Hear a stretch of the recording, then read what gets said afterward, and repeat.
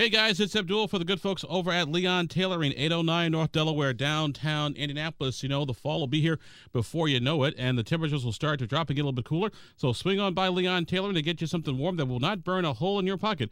Maybe it's a nice little bit of a heavier jacket, or maybe a heavier blouse or skirt, or no matter what it is, maybe a nice sweater. No matter what it is, you can get it Leon Tailoring. You can get it ready-made or custom-made or tailor-made. Just go on in, tell them Abdul sent you, and they'll take care of you, and they'll be happy to do it as well. Leon Tailoring, 809 North Delaware in downtown Indianapolis.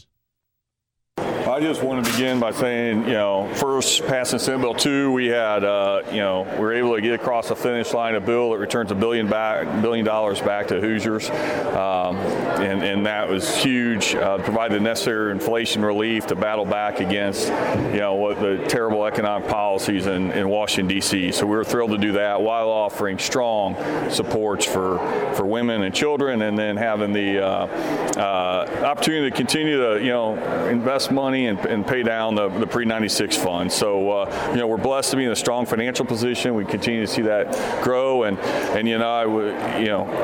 I'm pleased to say, we grew 4.3% population, I believe, over the last 10 years. We're the fastest growing state in the Midwest, and we'll continue down that path.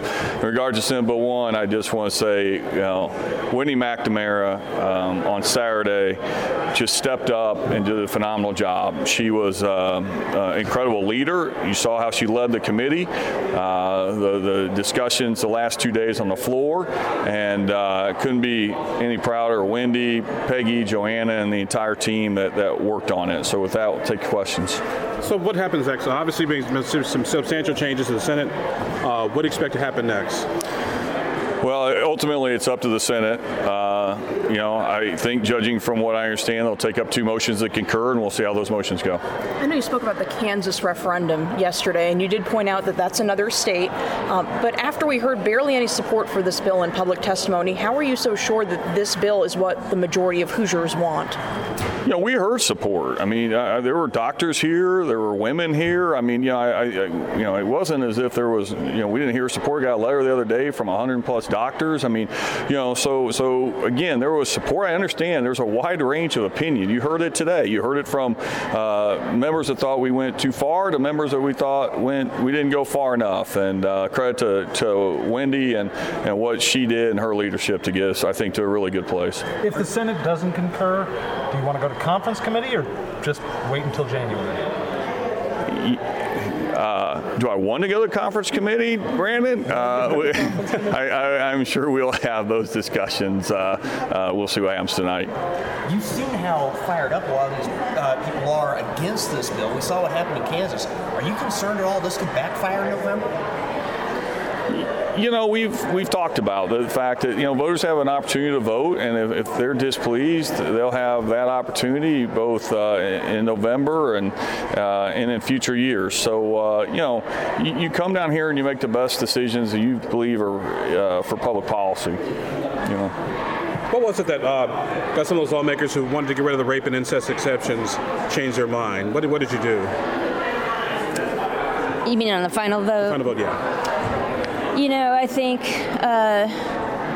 ultimately they're looking at the opportunity for 99% of abortions in the state of Indiana to be eliminated one way or the other. And I feel very strongly that they felt that as well and probably changed their mind, but I can't really speak for them. Representative, is Indiana adequately prepared for thousands of more women to be forced to give birth? This particular bill, along with Senate Bill 2, provides all sorts of resources for mothers and children, and I feel that with those additional dollars going to those families, we are prepared. Do you know how much funding that's going to require in the next budget? I mean, we've got several task force, and in fact, in my bill itself has the maternity rate review in there, and so I can only imagine, based on data and information that we receive between now and then, there are all things that we can look at and invest in. Several members spoke of their own faith, and some Democrats expressed discomfort with how faith was being invoked. Do you share their concerns? What role do you think that played in this debate today?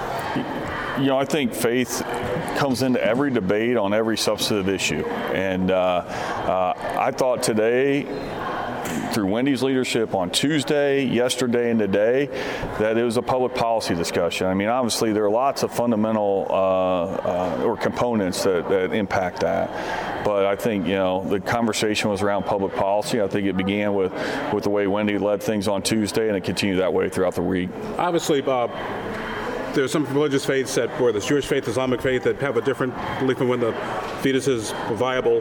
Do you worry about any sort of religious lawsuits take place at the First Amendment or under Indiana's Religious Freedom Act? I think we all expect a lawsuit, so we pass the legislation, we'll let the courts decide. After the Supreme Court decision to give this authority back to the states, what do you feel this legislation, if it becomes law, accomplishes for Indiana? It makes Indiana one of the most pro-life states in the nation. It accomplishes good public policy that already exists. And that was what we feel very firmly about and confident in, is the fact that we used existing law, existing code that has gone through the judicial system and been tested and tried true. And that gives us confidence that this policy is the right policy. Because the courts have already looked at it. And I think we've landed in a great place and good policy for the state of Indiana. Why didn't you guys choose to adopt any of those amendments that would have put it to the ballot? We saw that was somewhat of a success in Kansas, which has a similar makeup of a legislature as we do here. Indiana is not a referendum state. Thank you, guys. Have a good afternoon.